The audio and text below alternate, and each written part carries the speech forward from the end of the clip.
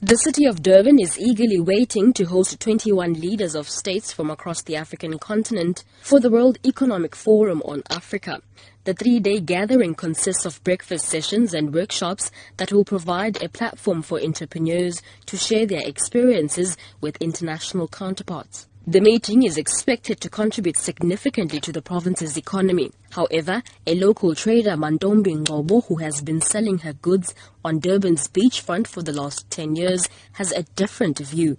Ngobo says supporting their families has become difficult because the profit they derive from tourists during international events in Durban is not enough. Business is no longer good for us as it was before. Tourists no longer buy from us as much as they used to. They normally just browse and they are taken by a bus to the market where they buy.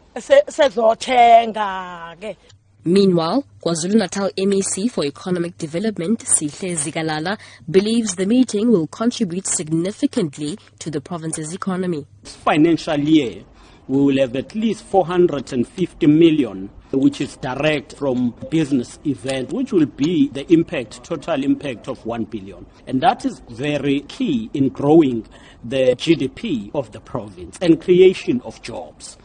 The continent is facing a mixed outlook for economic growth. This year's forecast is expected to be lower than the 5% average of the past decade. This is largely due to the drop in commodity prices and the economic slowdown in China. Cassandra Zungu, SABC News, Durban.